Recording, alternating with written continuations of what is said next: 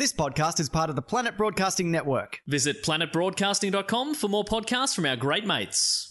The following episode of TOFOP is rated MA for mature audiences. It may contain sexual references, time travel references, allegations of bin misconduct, and mild coarse language. TOFOP advises that this episode is not suitable for anyone under the age of 15 or anyone who thinks a comedy conversation between two old mates sounds like a terrible idea for a show. Minors must be accompanied by a parent or guardian. This is John Deek speaking.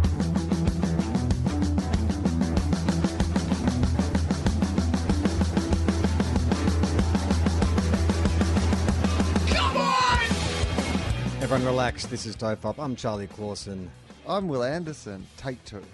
Take two, 24 hours later, we're giving it a second go. Because last night we went to record, traditionally as we do on a Monday night, our episode of TOFOP. And, well, it's very unusual for this podcast, Charlie, after 10 years that we might experience some technical difficulties. But last night we experienced technical difficulties that were beyond even our control. They weren't our technical difficulties. I did not know that at the start. It took me a lot of turning things on and turning things off and making sure that I wasn't at fault in the system to finally realize that the internet was out at my house from the minute we started recording till about 6 o'clock this morning. Now, I've been thinking about this because it was quite a mysterious outage. I've got to say, though, you should rest assured that the moment your internet froze, it was a particularly flattering moment. You look relaxed, you were smiling, to the point that I was doing an ad read on the other end, and I just thought, Will is paying really attentive. This is what you want in a podcast partner. You're making eye contact, you're smiling. I felt very encouraged. I was active listening. I was incredible. Yeah. I was preserved forever in active listening. If what had happened was that I'd actually passed away in that moment, I would like that to be the giant blown up photo that you had on some sort of stand at my funeral. Yeah. I'd like to think if you died in that moment, when you go to hell, you'd be stuck in that ad read for eternity. Just sitting, just an endless, in perpetuity ad read by me. You just have to sit there and listen to it for the rest of eternity. Or perhaps I would be stuck in that face. So I would be me. I would have my consciousness, but I would be stuck in this active listening face. And then I would have to, in hell, be the person that all history's worst people told all their worst stories to because they thought I was a real good listener. And then you could become like the boogeyman. Like you would appear as an apparition, like in a darkened bedroom as a child is trying to sleep. They'll just see the grinning man in the corner. That's what you'd be known as, the grinning man. He just seemed to be listening really attentively. The listener. I like the idea that I would it? essentially start my own version of philosophy, but in hell. I mean, it'd be a different... So, Hitler, what's your philosophy? What was your... Oh, yeah, no, that checks out. What about you, Well, Stalin? I wrote a book called Mein Kampf. It outlines a lot of my ideas. In fact, I would have done that research. Mate, I did the plugs at the start. Don't worry. I gave Mein Kampf a plug at the start. That's what I do. I record the introduction before we get to the episode, mate. I've already given Mein Kampf a good fucking plug, and you can plug it again at the end. You can put your Twitter handle out there at Adolf69. Do you think that maybe we could do a futuristic Batman in which that is the Joker's origin, rather than he fell into a vat of acid or whatever, or his mouth got cut open. He was doing a podcast, and through some technological glitch, like listening to the podcast, had fried a circuit in his brain which had him in just a permanent grin. Make it like a comment on technology. Well, see, I thought you were going a different direction with that. I thought you were going to say, could we make the Joker's origin story Hitler's origin story? So the Joker's like this, failed painter, vegetarian. Suddenly Batman's like, I'm going to do something about this guy. I feel like he's killed 6 million Gothamites.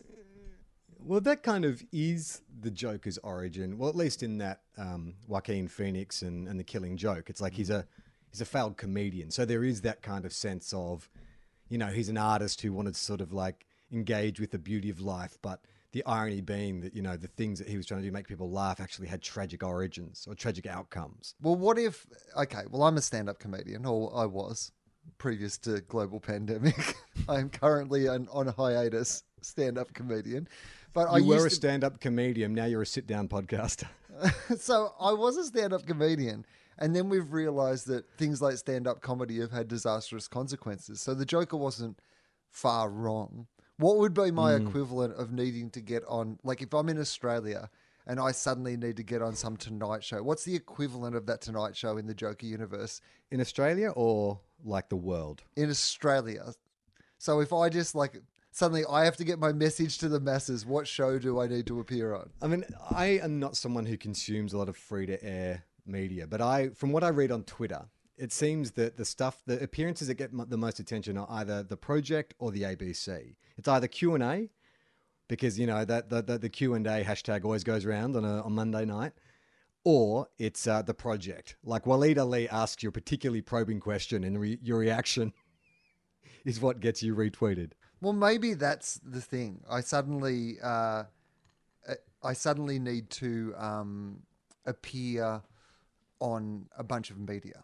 You know, I suddenly, you know, people think I'm doing publicity for Gruen, but what I'm actually doing is launching my Joker-style manifesto about how society should operate. Right. So I do the Project, I do Q&A, and I do Celebrity Family Feud. Well, what's the most popular show on TV? Is I'm a Celebrity, Get Me Out of Here. The Masked Singer is pretty big, right? Maybe it's The Masked Singer, because that makes it's a much more dramatic reveal of your manifesto. It's like, what's that sexy lobster got to say? I haven't seen The Masked Singer, but I assume from the posters and stuff, there's a sexy lobster, right? Or something? Why does that sexy lobster keep talking about exterminating the other masks that are inferior masks to the lobster masks, and then finish every song by raising his hand in the air and yelling out "Hail Hitler"?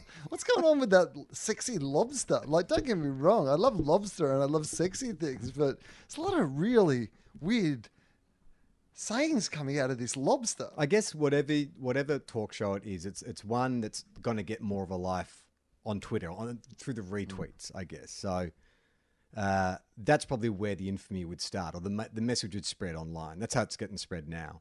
4chan would just go bananas for the sexy lobster. Oh, okay. You know what it's got to be then? It's got to be some sort of like 60 Minutes profile piece or something like that. The sexy lobster speaks out. You know, it's a sit down, finally a 40-minute sit down with the sexy lobster about all the things that the sexy lobster believes. It's me and Karl Stefanovic, but in like a lobster cage, like in the water, like the tanks they have at Chinese restaurants. And we're both just bobbing around in this giant lobster tank doing this interview. And I'm like in a sexy bikini or something. Yeah, and there should be, instead of a fireside chat, it should be like a pool toy fireside, with cellophane or something that you can just have in the background behind you. Yeah, that's exactly what it is. It's just like an old torch with some cellophane around it. So speaking of free-to-air television, that's what I was forced to do after we didn't do our podcast last night, because I was home by myself because Amy was helping out with a friend of ours has a 3-year-old, and it was his birthday party today. So they were doing some night before preparations, trying to get everything ready for a 3-year-old's birthday party. And so I was home alone, no internet. The entire internet is down, which means that most of the things that I watch on television are also down. And I could have, I guess, like read a book or something, but I decided that wasn't really the mood I was in after, you know, aborted attempts at trying to get all the technology going. So I thought, you know what?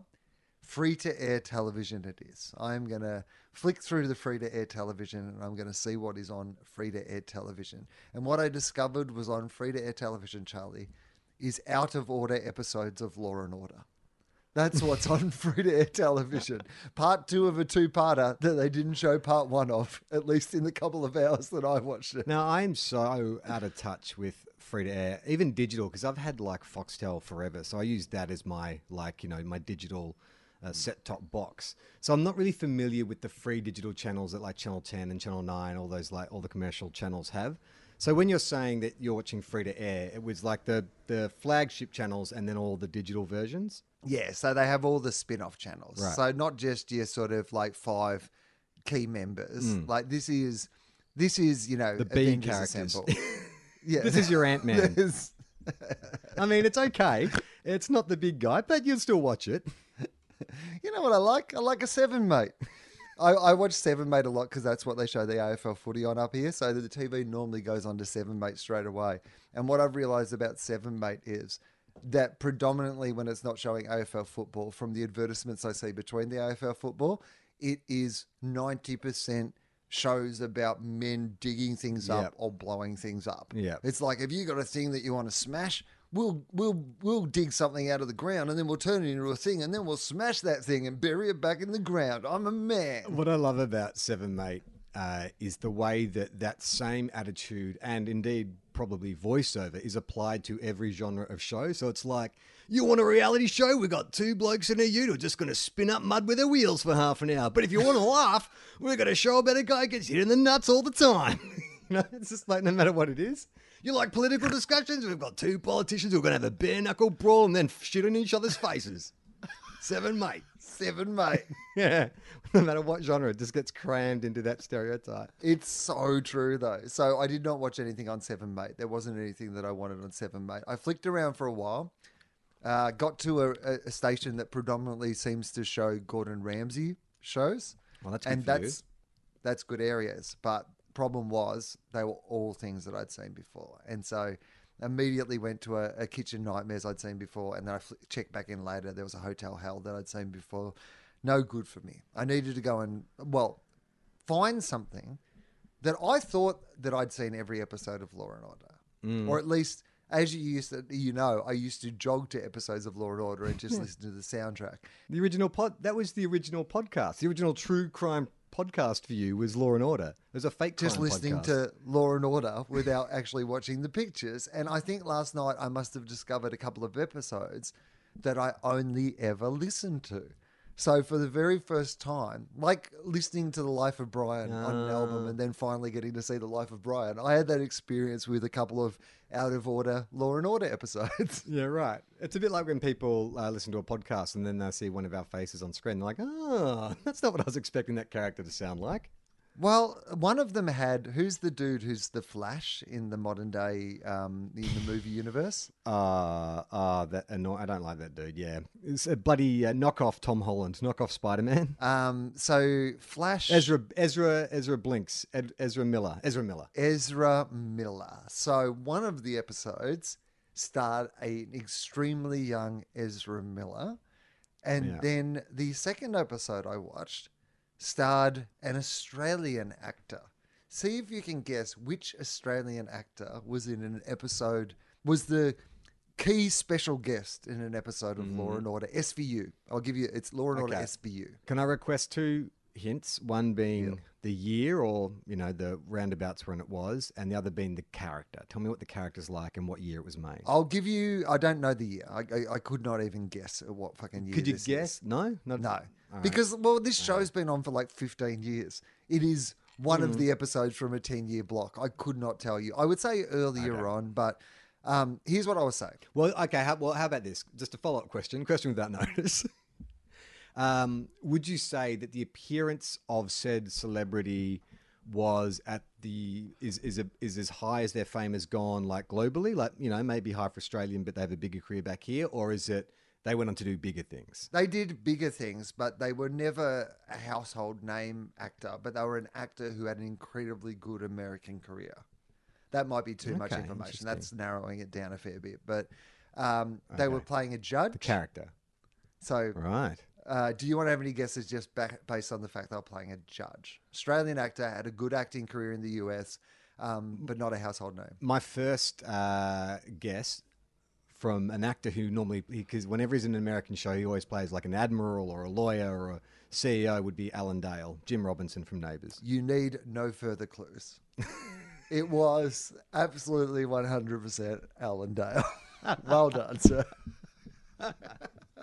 It's true though. He is our I don't know what not a Clint Eastwood, but he's our Jimmy Stewart or he's our Cary Grant. He always plays that sort of like big, strong father figure character. He's even a father figure when he was Jim Robinson. I do a podcast called Dad Bug with Osher Günsberg, and we always induct like a fictional dad into the Hall of Fame. And I always said that Dan Connor from Roseanne was like, he was TV's dad. He was the dad that you wanted your dad to be, masculine but funny and all that kind of stuff. But when I think about it, Jim Robinson, watching Neighbours, he was a huge kind of like dad for a lot of young Australians, I reckon, because he was that similar kind of dad. He was a blue-collar dad, but he loved his kids, dependable. He was on at 6 p.m. every night. You could watch a line in when your real dad wasn't home at 6 p.m. Am I revealing too much information here? I hugged my TV once, Will. I asked it to read me a story. I knew Alan Dale because Alan Dale was my father for 4 years. 4 years, Will. I called him Alan Daddy. Alan Daddy. Well, Alan Dale actually lived in the same neighbourhood as me. I would see him often at Franklin's, the discount Erinsborough supermarket, with his wife, who I believe was a newsreader. And I remember walking through with my dad, my actual dad, my bloody dad, who wasn't Alan Dale. And I said, oh, that's, Jim Robinson or Mr. Robinson from Neighbours. And my dad stopped and stared. And then I got embarrassed because he wasn't being subtle about it.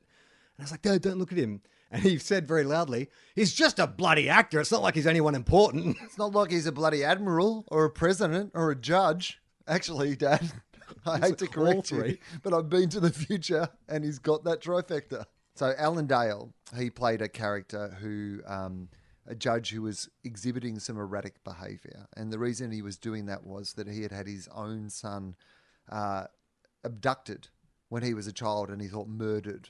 And he sent in Elliot Stabler, who's like the cop who's not afraid to, break a few rules if it's going to lead to a conviction of a terrible person. And he sent him into prison to kind of shake down this murderer to find out where the bones of his child were born. But in a convenient plot twist for Law and Order, he was also presiding over a trial where it turned out that the defendant in the trial was in fact his son.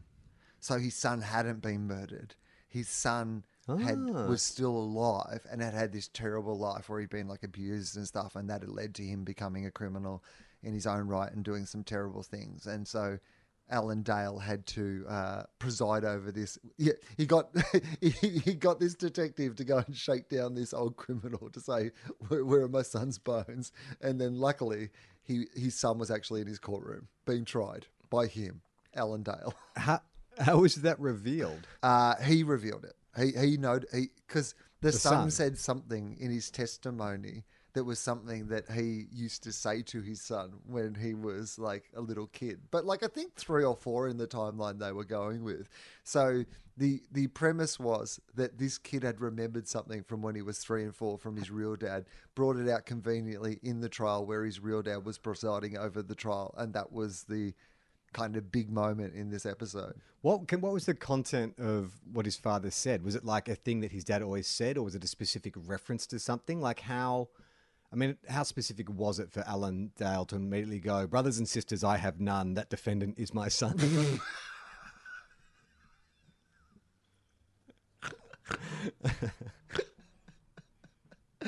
I think it was a famous quotation. So it was the equivalent of like some philosophical version. It was like some philosophical or historical sort of quote, but it was just the equivalent of like if in the middle of his testimony he said, yes, I stalked that woman, but as my dad always said, life is like a box of chocolates. And he was just like, hang on. Yeah, right. Yeah. Jenny? Yes, I was stalking that woman, but as my father used to say to me, be like Alf and think that there's no problem. There was a moment where he was in the witness box and just said, "What you talking about, Will?" And I thought, hang on. It's funny that you should talk about you made the decision to watch TV instead of read a book, because I have made a conscious decision in the last couple of months to not try and not take my phone to bed or my iPad or any internet. I want to sort of just switch off before I go to sleep. And so I got myself a Kindle because I like to read, but I like to read at night. That's where I feel, most relaxed and comfortable reading. But it's hard to read when you get someone in bed because you got a light on and stuff. And I've experimented with those little itty bitty lights, but I finally decided to get a Kindle, and it is the best thing I've ever bought. Like, I'm having so much fun reading again. I've just totally forgotten how much I loved it. And so I've been plowing through a few books, but I started reading this. I just Googled recommendations for science fiction novels. And so I downloaded this science fiction novel called Semiosis, which is a novel about a bunch of kind of colonists who settling a planet that's just like Earth, but, fractionally different. So it's sort of written from the account of a botanist about, the very early days of landing on this planet and all this kind of stuff. It's really good. It's a bit like The Martian, sort of very technically minded. But last night I was reading this paragraph, and I'm just going to read it to you, and then we can discuss. So this is just the botanist talking about, initial days on the planet. So he says, the gravity, 1/5 stronger than Earth's, caused misjudgments. When I left our landing module, I became dizzy and fell, twisting my ankle, but nothing worse, although our bones had lost calcium and grown brittle during hibernation. Breasts and scrotums weighed more and ached. Our hearts laboured. So what he's trying to express there is that the gravity there is like 1/5 stronger than on Earth. And so he talks about like the bones being brittle. And do you think he needs the reference to the breast and the scrotum hanging heavier and aching? I mean, it's imagery. Like, that's what I will say.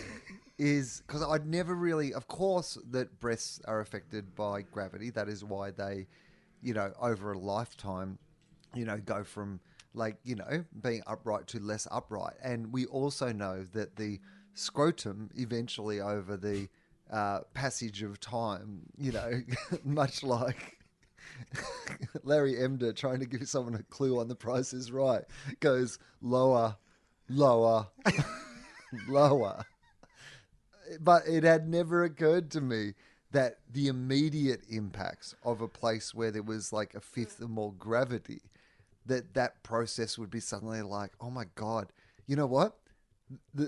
All the machines have been knocked out in the explosion, but I can just tell from how low my balls are hanging that I reckon there's 1/5 more gravity on this planet. My ball just knocked into my kneecap, and I puts his finger in there, 1/5 more gravity. How are your boobs, Marge? Because I sort of read that line, and it just really I had to go back and read it again. And for the last couple of days, I have not been able to shake that image of a bunch of astronauts shuffling across this alien landscape because their balls 1/5 heavier. And then I think I ruined a little catch up with some friends, a little picnic yesterday at the beach, because I brought the question up. I told them what the passage had said. And then I asked the other guy who was there, my friend's husband, I was like, if your balls were 1/5 heavier, do you think you would immediately notice that? Absolutely, 100%. 1/5 heavier? Of course you would notice that immediately. But it entertains the idea that you could also go to a planet that was 1/5 lighter. And then suddenly it would feel like your balls were floating on a cloud. You'd be like, mate, they are high and tight. I don't know what this planet is, but my nutsack has never felt more compact. Your wife can throw away every Wonder Bra she has. She's not going to need them. 5%, 1/5 lighter. I mean, look, maybe a biologist, one of our learned doctors wants to write in, but I would imagine, wouldn't it be kind of relative to everything else feeling heavier? So I understand that it's a sensitive part of the body and you're going to feel the drag more, but you're also going to feel the drag on your bones and your muscles and everything else is being pulling down. So you've got all those pain receptors going off, or the receptors going off. Don't you think it would sort of mitigate the focus on the 1/5 heavier nuts? No, I do not. I think that is all. It would be the kind of free hanging stuff that you would notice the most, because that already has, your nose doesn't really droop as you get older. It's not like you see some old man and his nose is now over his bottom lip or anything like that. But your balls and your boobs do that over the passing of time and the amount of gravity that it's affected on them. And I guess that's why older people shrink as well, right? It's just gravity acting on their body and compacting their body over the period of their life. It's basically just old men being dragged down by their heavy nutsacks. That's why old people are shorter and hunched over. Mate, you've just got to get rid of some of that ball weight. If you get to age 70 and just lop those off, you'll be standing up straight. Everything will be fine. Podcast Mike, can you Google, what does the average set of adult male testicles weigh? Good. Because I want to visualize. I can't quite comprehend what 1/5 would feel like. Oh, sorry, 1/5. So What is? Are we talking just balls or ball and scrotum? Like, are we talking balls and scrotum. Yeah. So, what is the average weight of a ball? And it has to be everything. What do you think it is? Yeah. Just off the top of your head, if you had to guess nearest to the pin, what is the average weight of your scrotum? I would say like 100 grams, just ball, scrotum, and contents, like fluid or whatever. I'd say like 120 grams. Oh, I'm going to say like 350 grams. Well, all right. Well, okay. I mean, not all of us are bloody strutting around 6'4". Like some of us, God gives us gifts in different areas, Will, and you boasting about your big balls. I would say 25 kilograms. I have a tumor. All right, here we go. We've got the answer up here. Apparently, 1 ounce, which is 28 grams. Oh my! You and I should see doctors.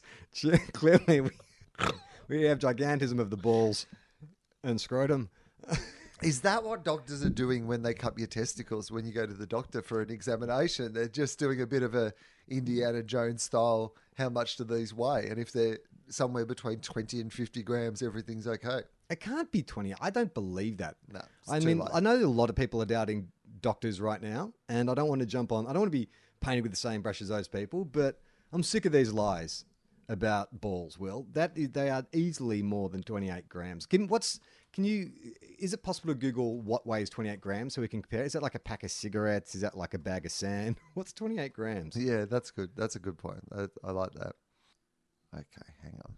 The average weight of a male scrotum. I'm here at the moment, so I'm going to read a little bit more about this. A pack of cigarettes is 12 grams. So almost three. Three two. packs of smokes. 2.5. I don't think that's right. Oh, you know what? Yeah. No, maybe it is right. Okay, here we go.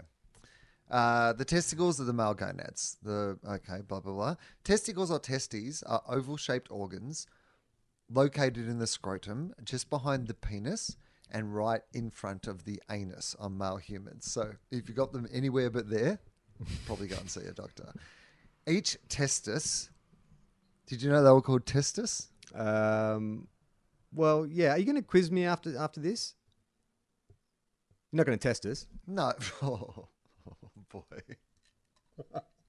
I was suddenly like, maybe I should see how much of this is actually sunk in.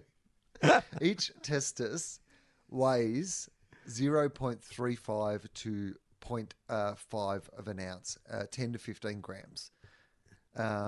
They are typically 2 inches long, 1.2 inches wide. So 5 centimeters long, 3 centimeters wide, and 2.5 centimeters thick. And they weigh about... What are they made of? Wow, yeah. 30 like grams. Gristle or something? Okay. The scrotum... okay. What do testicles consist of? Okay. Testicles are a series of small tubes or tubules. So. Yeah. Like the Matrix, I imagine. Yeah. Just a whole bunch of different tubes that Oh my contain God, Will, testosterone. they're making a Matrix 4. What if that's the big reveal? Is they're not actually in the Matrix, they're actually in the balls of someone. They're just flying it's around like the testicles. Honey, I Shrunk the Kids crossover, inner space crossover. And they're actually in Keanu Reeves' scrotum. The entire Matrix is set in Keanu Reeves' scrotum. What do you call your balls? Zion? All right. So, series of tubes or tubules that contain testosterone and sperm-producing cells. Seminiferous tubules house germ cells, the 23 chromosome cells that men replicate to produce sperm, and they are the site of sperm production. Yep. These tubules are tightly coiled within the testis, and each testis may contain up to 900 tubules. So you've got 900 tubules in one tubular balls. Tubular Balls. That's my favorite prog rock band. I love Tubular Balls. You love that album, Tubular Balls, right? Yeah, they did the soundtrack of The tubules. Exorcist, right? There you go, some prog rock. I mean, I don't even know if it is prog rock. Mike Al, can you check if Tubular Bells is prog rock? Otherwise, that joke is just a complete waste of time. You also just called podcast Mike Howe, but the Oh, God damn tubules it. are almost. I know we're talking about long. balls, but I feel like a real dick. Okay, it is prog rock. Well, I know something about music. How about that? All right, here we go. The typical testis contains how many meters of seminiferous tubules? Oh, So each testicle has Okay. how many meters of tubules wrapped right. in it? okay. So I'm going to say like each tube.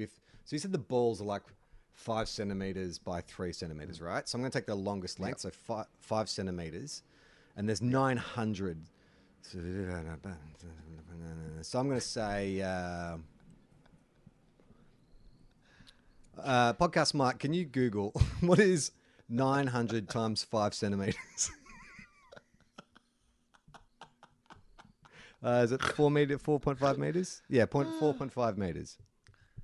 Oh no, yeah, So what are you saying? 4.5 meters. yeah, of tubes in each ball. Higher. Bullshit. Really?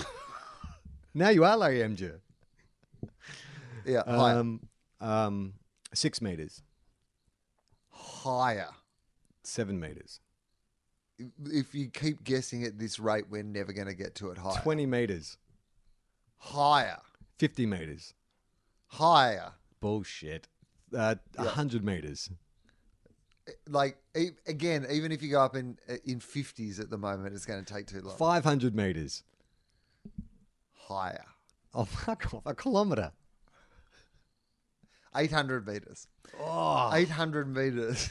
In each of ball? Tubes. No wonder you're feeling them if there's a fifth more gravity. That's like, mate, I've got 800 meters of tubes in my balls. How did the scientist count that? So he just sat there. I imagine he just slice open the ball, and with a pair of tweezers, he just slowly unweaves Yes, that's like 800 meters how. worth of tubing. And then gets out a tape measure. like someone trying to find a kink in a garden hose. They just have to gradually. He Untangle. puts it on one of those little things you get at Bunnings, and you just twirl it around, and you get one guy to grab one end of it and just walk 800 meters away. Does it say why they're so sensitive? All right, let's see. Like, what's the evolutionary design by that? Like, why are they so fragile? I guess because they have to house the beginnings of life. You got to keep them at like ideal temperatures. But I don't understand why they're so sensitive. So you protect them, I guess. So if you landed on a planet with 1/5 stronger gravity, But you would think if they are that important, you'd protect them. Like the heart is in a rib cage. yeah, put your You know what balls I in mean? your chest. But you can't regulate temperature inside the chest. I think it's more about then the evolve to be regulation. able to regulate temperature inside your chest. All right. Science explains why it hurts so much. Oh, great. So this is from Pedestrian. I'm not going to do your survey, Pedestrian. I'm sorry about that. So Pedestrian, it is written by Matt Soniak. And this is from 2012, but it should still give us the answer because the headline is Science explains why it hurts so much to get hit in the balls. Great. So, this is the thing about this podcast, Charlie. We say you've got to go to the experts. You've got to go to the scientists. And there's been some scientists studying the important issues. Wow, 2012. What a great era where you Oh, could my waste word. your science degree doing research on why it hurts so much to get hit in the nuts rather than the actual pressing problems in our society. It's called the Adam Sandler Papers. More than any other bodily injury, getting hit in the testicles is probably what every man dreads most. Yep. Okay. Blah, blah, blah. What causes such inconceivable pain? Well, for starters, a shot to the balls is just like any other physical strike to the body. Because of nerves, it's going to hurt. Unlike most other parts of your body, though, your scrotum lacks protection in the form of bones, large muscle mass, and fat. The testes are just wee little glands and they're going to absorb the whole force of the blow. Ha ha. all on their own. Joke's on you, Will, because I've got a fat, muscular penis protecting my balls. How about this bone? And by bone, I mean my cock. Sir, I'm a scientist. Could you please leave this lab? Look at my fat, muscular, bone-filled penis. Mate, I just cracked the fat. It's right there, protecting my balls. Again, sir, this is a laboratory. You're not meant to be here. All right. Your groin has a ridiculously high number of sensory nerve endings. And as such, generous innovation makes good and bad touches alike feel very noticeable. So the same thing that is causing you pleasure when there is a certain type of touch in that area is also causing you pain when there's a different type of touch. The kind of thing that my mummy used to tell me would make Jesus cry, that can also bring pain. And here we go. The pain doesn't just stay in the scrotum. It radiates through the groin and up the abdomen. Oh, that's why it feels like they're in your stomach. This is the work of a phenomenon known as referred pain, which is when a sensation originating at one spot travels along a nerve route to other parts of the body and is perceived as happening there too. It's the same thing that's going on when you get an ice cream headache. So, yeah, okay. So getting hit in the balls is the equivalent of getting an ice cream headache. Yeah. Yeah. I once got kicked in the balls. Gemma and I and a couple of friends, maybe it was you and Amy, I can't remember, but we'd just seen a movie. And I'd walked out of the cinema and I'd stopped in the hallway to tie up my shoe. And Gemma, who'd had a couple of drinks during the movie, came out, saw me crouched over my shoe tying my laces, and so ran up to playfully kick me in the bum. But she was wearing cowboy boots and she had this steel tip. So the flat of her foot hit me in the bum, but the tip, like a little ballpoint hammer, just went bink, right on my nuts. And I remember it was that classic thing of the delayed where I'm like, did that just hit my... And then I honestly felt like someone had stuck their fist through the bottom of my stomach and stuck it up to the bottom of my chest. I actually collapsed to the ground. It was like, as people were leaving the cinema, mind you, walking around me, I'm doubled up on the ground, holding my balls. And so Gemma and whoever we were with thought I was playing it up, but I was so sick. I had to hold myself up against the wall. I thought I was going to vomit for about a minute. Very awkward cab ride home. Well, the great news is that you still managed to have a child after that. Yeah. I would have personally been bringing that up a lot during childbirth. When she was in a whole bunch of pain, you'd be like, yeah, I remember when I was in a whole bunch of pain. In fact, it's a miracle we're actually having this fucking child, considering that you once kicked me right in the baby maker with some steel-tipped cowboy boots, screamed yeehaw, and then lassoed yourself down the fucking corridor at the Hoyts. Well, let's get to some mail. Okay, let's do it. If you want to send us a message, you can go to tofop.com. What's tofop.com, you ask? Well, that is our website. That's where you can find this podcast, but you can also find Two Guys, One Cup, which is kind of like this show with us talking about AFL. It's a very exciting time because we're into the AFL finals. So Will and I are keenly observing the football. Well, not really. We're kind of watching games, but then talking about stuff like we talk on Tofop, right? Well, yes, but your team won. Congratulations. We should mention that. And Thank I actually you. watched all 4 games of football on the weekend, which has doubled the amount of games I've watched this season. I hope it doesn't ruin the podcast. And you can also find Willosophy, which is Will's show where he sits down with interesting, smart, and funny people and asks them about their life philosophy. Who's on this week, Will? My first ever guest on the show was a fellow by the name of Todd Sampson, who is one of the most interesting people going around. And a lot of what the podcast became was because of that interview and where it went. And I've had him back. So nearly 7 years later, in the exact same place where we recorded that first episode, Todd and I back together. And it's another incredibly revealing episode of the podcast. Todd is just, has a very interesting perspective on life, and there is a few revelations in there that I think will really surprise people. Oh, there's a new Fofop too with Dave Anthony, because it turns out that essentially the Dave Anthony episodes of Fofop now are just like episode recaps of this final series of America. So just when something really good's happened in the plot, I get him back for another episode recap. So the episode recap around the Trump gets COVID episode is one of my favorite America recaps we've been doing. And while you're at the website, you can sign up. You can sail up and then sign up to our mailing list. And that means every Friday you'll get a newsletter from us, which just sort of brings you up to speed on all the podcasts around and also lets you know when we're having special events coming up, like we're doing a 2 Guys 1 Cup Grand Final show, a virtual show on Zoom, because obviously normally we do it in Melbourne and that's not happening this year. So you can go to trybooking.com for the 2 Guys 1 Cup Junk Time Grand Final show. But also, as we do more and more stuff like that, you'll get first notice of it. So sign up at the mailing list.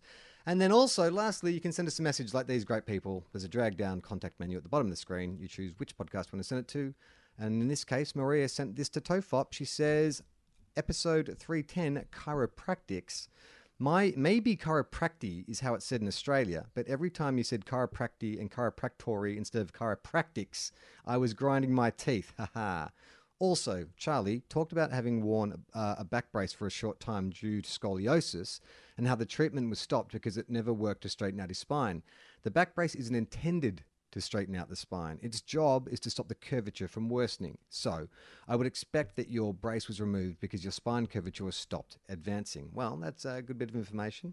I didn't think that it was meant to straighten my scoliosis. I just thought it was meant to straighten me up generally because I had a bit of a hunch.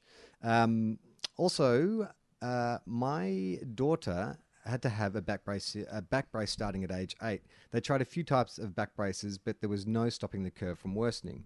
When she was 12, the curve had reached 50 degrees, which is when surgery began, when surgery was planned. The procedure was delayed due to a rare clotting disorder, and they discovered, thankfully before surgery, and had to find a treatment for it.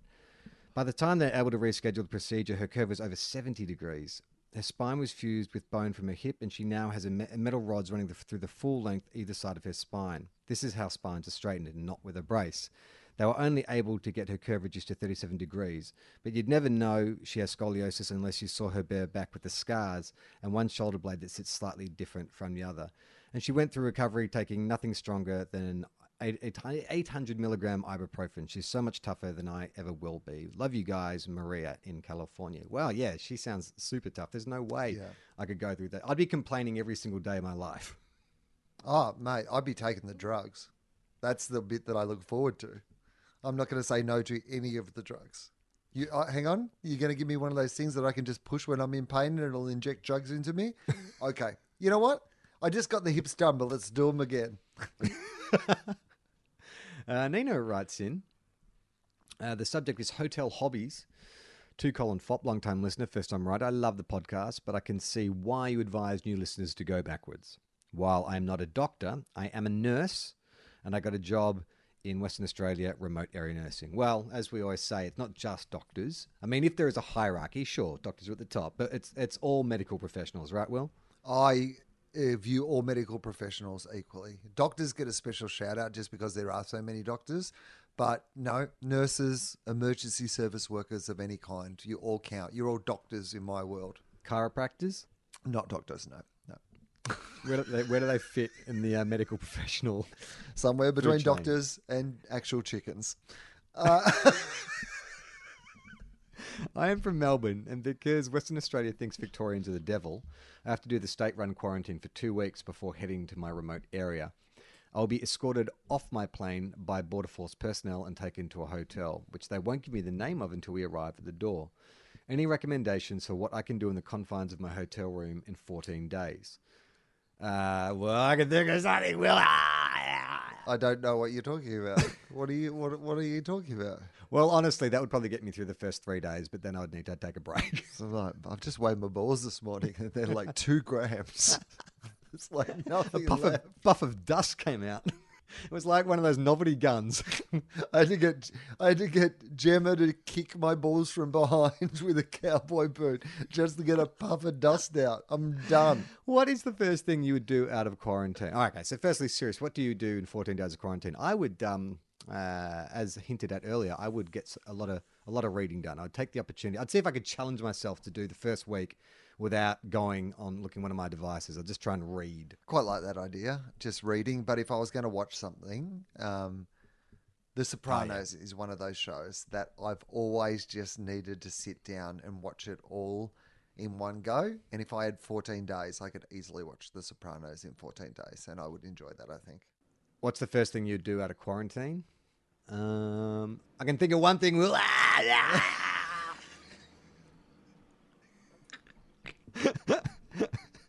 They literally open the door and I'm already masturbating right in the hallway. When we say you should start at the new episodes and, stop when you feel uncomfortable, sometimes you should skip some of the new episodes too that are entirely devoted to testicle talk. By this stage, I will have been in varying degrees of lockdown and think for over 2 months. Oh my God. Also, by now, the South Park Pandemic Special will have aired. If you have watched it, what did you think? Cheers, Nina. Looking forward to watching it, but I have not seen it yet. Well, maybe we should both watch it and then we can talk about it next week. This next email is from Luke, who says, oh yeah, I remember this email. I've read ahead on this one. So, okay, his name's Luke. I don't think that's giving away too much. Hey guys, I'm a TV editor who sometimes works for Warner Brothers in Australia. Part of that means I have access to the internal Warner Brothers library, which is like a Waldorf Netflix stand for Warner Brothers employees. On the app, you can watch the new Bill and Ted film. If you're keen, let me know. I'll flick you my login details and you can watch it without leaving your house. Luke. Now, he sent that to he didn't say, do not read this out on air. Like, we're not getting him in trouble, are we? Do we have to bleep his name? Well, firstly, do you want it? Do you want me to send you the link? I've seen Bill and Ted's. I absolutely want to see Bill and Ted's. I wanted to go and see it at the movies. I did make plans to go and see it at the movies, but the plans fell through. So I was going to go to a cinema in Lismore, which apparently if you go like midweek, like Wednesday or Thursday at the moment, you'll be the only people in the cinema. And so I was like, that's probably the best way to go and watch it. But I don't think that's going to happen now. So yes, I would like the link from you or Luke or whoever wants to send me the link to how I can watch Bill and Ted's. All right, I'll forward that on after we're done. And finally, this is from Roy. Now, I don't know that Roy has personally addressed this to us. I think this might be a group mail, but let me just read it to you. Subject is, hi, do you accept guess with no T, guess/sponsored posts from niche experts? Well, firstly, we do accept guest posts, where you have to guess who the post is by and what the post is about. But guest posts, not so much. Hi, my name is Roy. I own a news website. Oh, yeah, okay. Roy Murdoch. Hope you're doing well and you're maintaining total isolation during the global pandemic.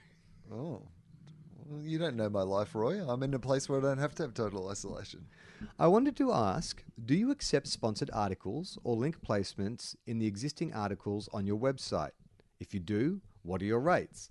Now, as far as I know, with the redesign of tofop.com, we don't have existing articles on our website. So obviously we've got to offer Roy an exclusive deal because he's a media mogul whose business plan is paying podcasts to host his news and information on their websites. Does Roy give any examples of what this information or these guest posts might be? Because it would affect the price that I was going to quote Roy. Because if it's just like normal news stuff, we might be able to come to an arrangement. But if it's like QAnon or like, some sort of, white supremacy, Proud Boys propaganda, then we're going to have to hike up the price a little.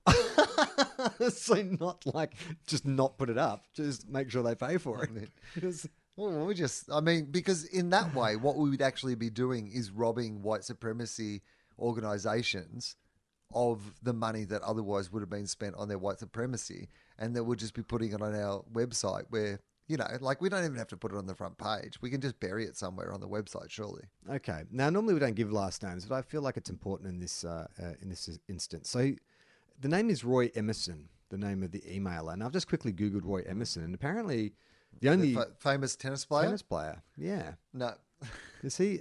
but is he still... He's still alive? He'd be 83 years old. Do you reckon Roy Emerson owns a media empire? Or a small... What does he say? He owns a media... I own a news website. My name is Roy. I own a news website. Well, I guess Roy Emerson, who was a champion tennis player, not in an era necessarily where they made millions and billions of dollars, but in an era where he was a champion. So maybe he got a little bit of money. He put it aside. He did some public speaking. He got some board advisory roles and these sort of things based on the fact that he was a champion tennis player. Put aside a little nest egg, and at 83 is looking for a new challenge. Like, he's a guy who, obviously, traveled the world playing sport at the highest level. He's trying to replace those thrills in his life. So he started some website where he's like, wouldn't it be great if that's his dying thing that he wants to do is just get people's trust in news back?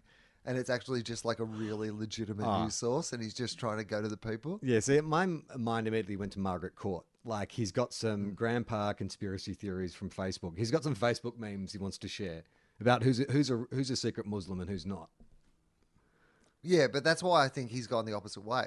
He's trying to redeem the name of tennis from Margaret Court. Right. He's like, I'm going to use my powers for good and not for evil.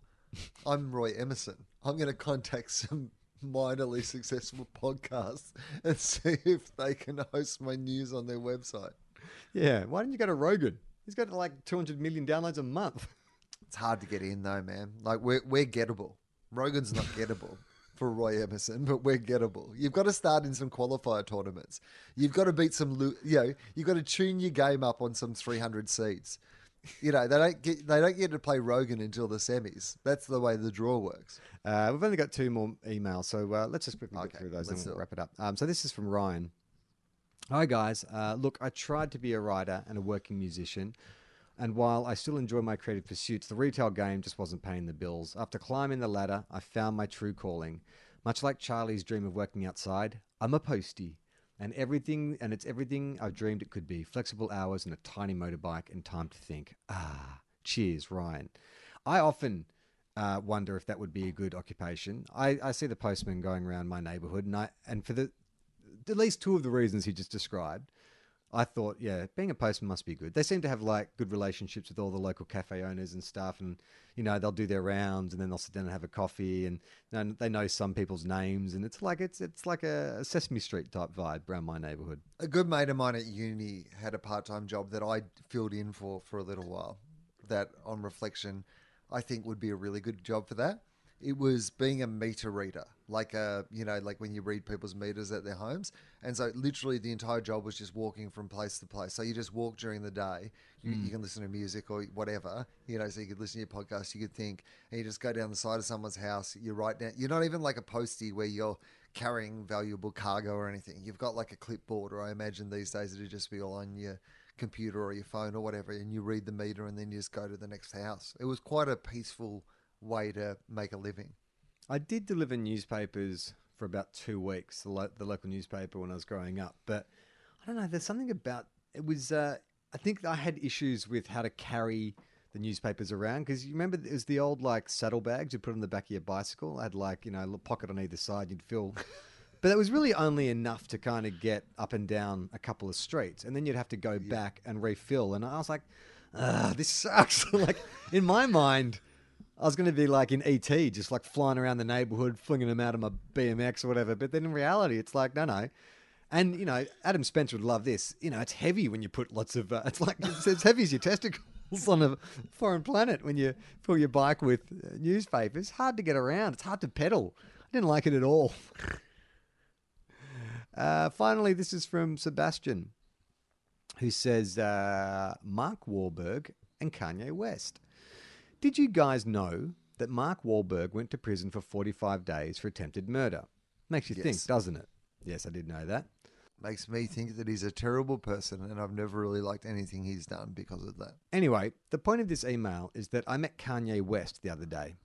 I live in Maryland, and there's been some rumors of him moving to town, in a town next to mine, for quite a bit, which I thought was cool, but I didn't really pay much attention to it. There's a small airport near my house that I work at, and my job is basically just to pull the planes in when they land. So a private jet lands one day, and I'm just doing my thing, when out of this jet comes Kanye West. He walks over to me and he says, "Hey man, these are for you," and hands me a plastic box of store-bought raspberries. A store brand raspberries. Overall a cool guy, but the raspberries were pretty shit. Anyway, not to get too political, but Kanye 2020. He's the only person who's running that's affected my life in a good way. Cheers. Yeah, but it does indicate that if Trump pulled up, because that's where he was in hospital, Maryland, right? Yeah. So if Trump, for example, had given this guy a box of, Whole Foods brand raspberries, he would immediately have his vote just based on that. Yeah, what's about how does this person influence my life? If I vote for this person, how will they influence my life? Pretty shit raspberries. That's what it feels like your options are at an election, doesn't it? Right. Well, Pretty maybe shit that's raspberries or what moldy Kanye's whole banana. thing is. He goes like, I could get him good raspberries, but I'm banking on the fact that everybody else is getting him no raspberries, and my shitty raspberries will be enough. All right, that's it for this week. So thank you for listening, and thanks to everyone who's supporting us. If you want to do that, you go to patreon.com/tofop. And not only are you supporting us by signing up for any amount that you can spare on a monthly basis, but you're also getting access to heaps of great bonus content. Every couple of weeks, we do a bonus episode of Tofop where we answer your letters, exclusive to Patreon listeners. But there's also a bunch of comic strips and some behind-the-scenes videos and some little animations and lots of great stuff. So if you like this show and you think you want to support us and you're also interested in bonus content, go to patreon.com/tofop. But for now, I'm Charlie Clausen. I'm Will Anderson.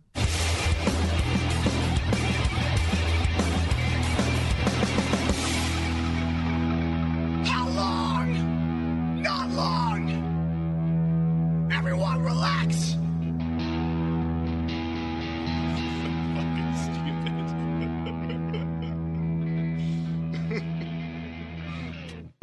This podcast is part of the Planet Broadcasting Network. Visit planetbroadcasting.com for more podcasts from our great mates. I mean, if you want. It's up to you.